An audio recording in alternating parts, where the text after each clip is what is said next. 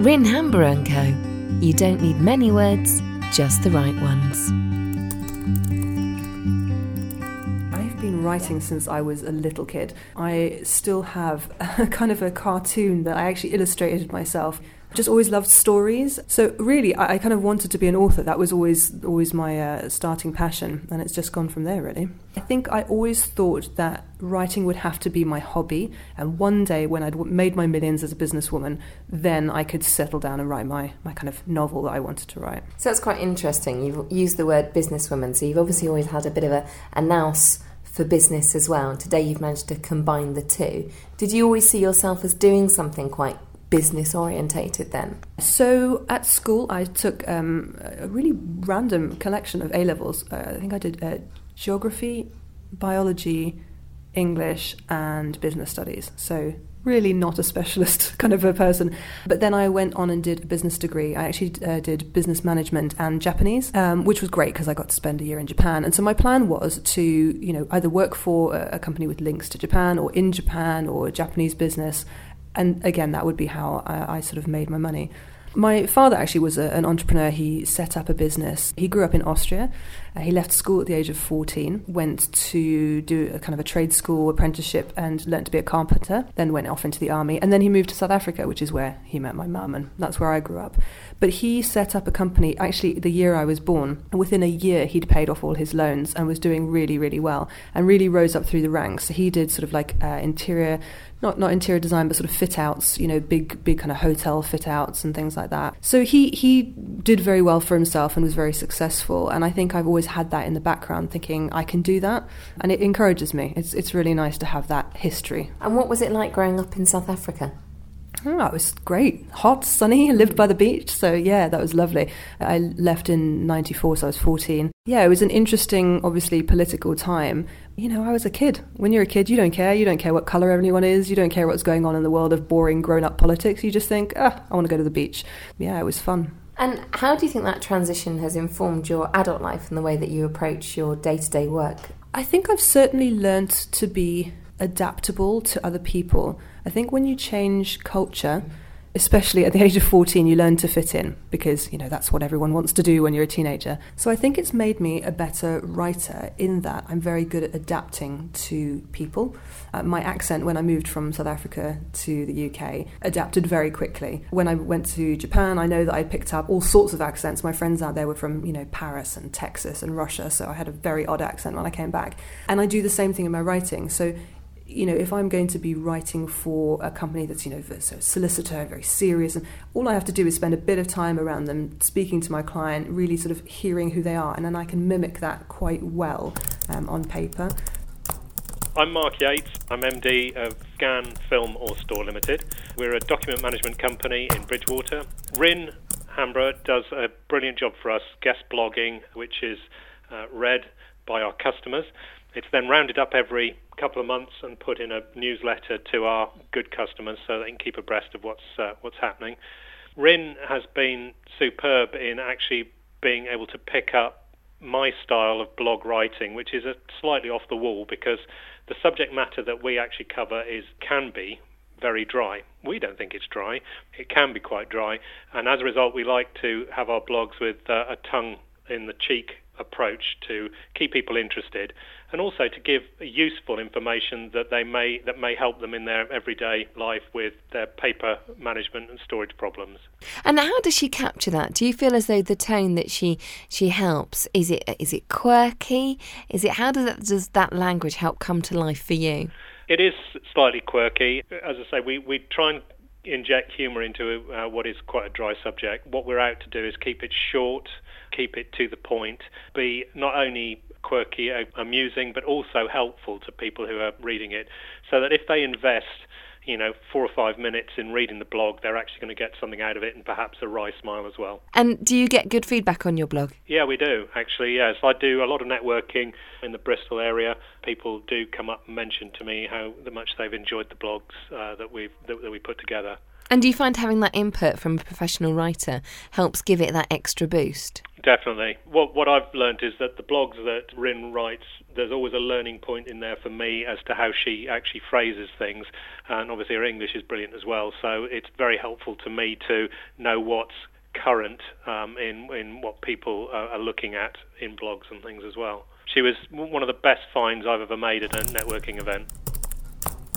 So it's a real natural knack you've got then. It must be very helpful when you're trying to identify the right tone when you're writing on behalf of someone else. Yeah, I think that is one of the key things. People sometimes say to me, have you specialised? Do you just write about a certain thing? Because the idea being that if you specialise, you get better at it. But in fact, actually, I think the skill of any good copywriter is that they should be able to adapt pretty much instantly to any brand. And even if I decided, right, I'm only going to write for shoe shops, well, one shoe shop's not like another shoe shop, so you'd still need to be able to take on that brand tone of voice. And it's almost hard to kind of articulate what it is that makes tone of voice, but it's everything from the formality of the language that you use, the length of the sentences, specific key words that are related to your industry. You might work with children, for example. If you're a doctor, you'd probably talk about children. If you were selling children's shoes, you might talk about kids or tots, or the actual language that you choose, the words that you choose are so important in helping to identify your brand voice. You've obviously got a real knack for this, Rin. How much of this is formal learning, identifying subtle differences in our language use like kids and tots, and how much of it is things that you have just sussed out for yourself? Yeah, I think it's a combination. I think everybody has to practice their craft, whatever that is. So I have always made a point of learning. And I do love learning. I find it something I want to keep doing. After my degree in business management and Japanese, I took a year out, and then I went back and did a postgrad in magazine journalism. Now, that was absolutely fantastic. That's really where I was kind of forced to look at words up close and actually examine the things I'd perhaps already knew but had never really thought about. So that was very useful. When I left there, I got a job on the Western Mail in Cardiff. So I moved up through the ranks from sort of trainee reporter, news reporter, features correspondent, and I ended up as the women's editor there. Again, all that training and kind of the feedback from managers and those sorts of things has also helped. But then you have things like Stephen King's On Writing, which is just the most incredible book. And of course, because he's such a wonderful writer, it feels like a novel. But he has got some incredible tips in there. And I would highly recommend everyone read it, especially if you do any writing or you want to improve your writing. It's just such an encouraging book. So writing is clearly a passion of yours. And I know that you send newsletters out quite diligently. You're really good at that. You blog quite diligently. Do you ever have a moment of feeling like, oh, this is a job? Or is there always that passion driving you forward? Yeah, I think everyone has those days where they think, oh, what am I doing today? But actually, no, very, very rarely. I think sometimes fear does still get the better of me. I think that's the only thing that I find difficult. I never dislike writing, but sometimes a job is important or you really want to get it right. It's maybe something a bit outside your comfort zone. And you think, oh, can I do this? And everyone has this inner editor that kind of says, you're a bit rubbish. You're not as good as everybody else, And I think we all suffer from that. So those are the days where I struggle to get started. But I trick myself and I say that if I write 3 paragraphs, I can have a cup of coffee. And of course, once you've written 3 paragraphs, it's fine. Then you just keep going. But it's actually just getting started. It's that blank page syndrome. But yeah, it doesn't happen very much anymore. But just occasionally it does. And it's not fun.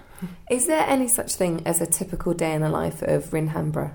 Well, these days, the only thing that's typical about it is it's probably going to start around 5 o'clock with my girls waking me up. But yes, once domestic life has been put in its place, it's usually a mix of client-facing work. So it may be that I'm meeting with a potential client, doing a briefing with a new client, talking through amends with a client who we've already done some work for. There's obviously the management of my team. So once I've taken the briefing from a client, then I need to brief my writers. Again, if they've sent work in, I need to check and do any amends with them. Kind of lots of management stuff, which is great, and I enjoy it. I also still do some writing myself. There are certain clients who perhaps I've been working with them for a long time, so I know their voice so well it doesn't make sense to pass it on to anyone else. I still do a bit of journalism work as well, which is nice. It keeps my hand in with that, but also is obviously great PR for me. It's nice to be able to say to my clients, yeah, I write for The Guardian, I write for Psychology's magazine, plus it's fun. I would get very bored if I had to do the same thing all day, every day, which is why I went into writing kind of in the first place. Journalism especially, you're never doing the same thing twice. How do you typically work? How does a client briefing begin? Is it face-to-face? Is it over the phone? Walk me through it start to finish, Rin. So usually I'll have some idea of what the job's going to involve when they've done the inquiry process at the beginning. But the briefing, for me, it is incredibly important, and that's where I get the main information. It can be face-to-face, it can be Skype, over the phone, it doesn't matter. But I do need to speak to them. I wouldn't just want an email briefing. I think I've come from, obviously, the journalism background. Interviewing people is what I do. So essentially it becomes an interview. So I just really get them to talk as much as possible. I'll suddenly hear it. I'll hear what it is that they're selling. I'll understand. Something will connect. It will stand out. And I'll think, that's it. Okay, that's where we're going. Susie Hull from Hello Creative. Week on week we work with Rin. We bring her in with real confidence that she's going to do well with our clients. I can really rely on Rin to understand the tone of voice of each of our clients, to understand their journey and then verbalise that through written words, through a script for an animation, through website copy, through doing an article for them, for anything. She really does adapt that tone of voice. I think it's her journalistic background that really helps. She understands who they are, what they need to say, and puts it in the best way. So often I see her with these reams of information and background history, and she just does it in this concise paragraph. I honestly don't know how she does it. I can rely on Rin to have this service that I can trust. She will be that person alongside me that helps people communicate what they need to say in the best way for them and in the right words, really. And today you're now building up a team of writers around you, and you're actually operating more as an agency. Is that right? Yeah, so this started a couple of years ago. I realised I was working late most nights, I was working most weekends, I was getting really, really tired. I didn't realise at the time that one of the reasons I was so tired was that I was pregnant. At that time, so around the time I found out I was pregnant, I thought, well, I can either just put my prices right up, in which case I'm going to lose some clients but I'd be earning a bit more and the balance will sort of work out, or maybe there's another way. And I don't know where the idea came from, but I just thought, well, why not get somebody to help me?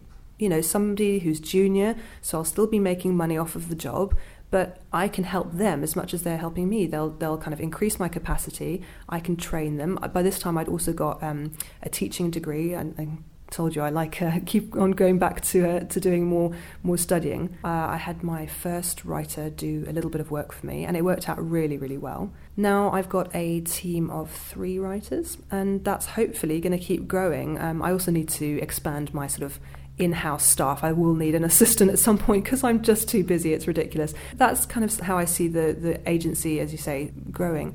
I would like to have a core team of people in-house so we can help manage everything, manage the clients, make sure everything's working properly, and then an increasing team of freelance writers. The way I always explain it to people is that freelancers get busy and big agencies are really expensive. So we sit nicely in the middle and we can always get your job done on time because my capacity is huge, but the costs are manageable and reasonable because we only bring in the writers we need on a project-by-project basis. And how do you retain the Rinhambra style? Luckily, the great thing is we don't have a Rinhambra style. That's the point, is that we have all of our client styles. So, 2 bits of our writing are never going to look the same because they have to work for the client and not for us. If it sounded like us, we wouldn't be doing our job properly. I guess the Rinhambra style is just about really high quality. And I think that's something that I do bring from my newspaper background. If you're writing a feature for The Guardian, it has got to be right. It's got to be good.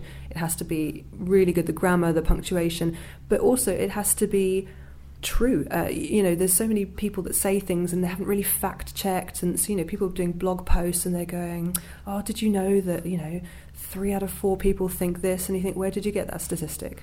You need to go and find that. So I have really, really high standards on things like that.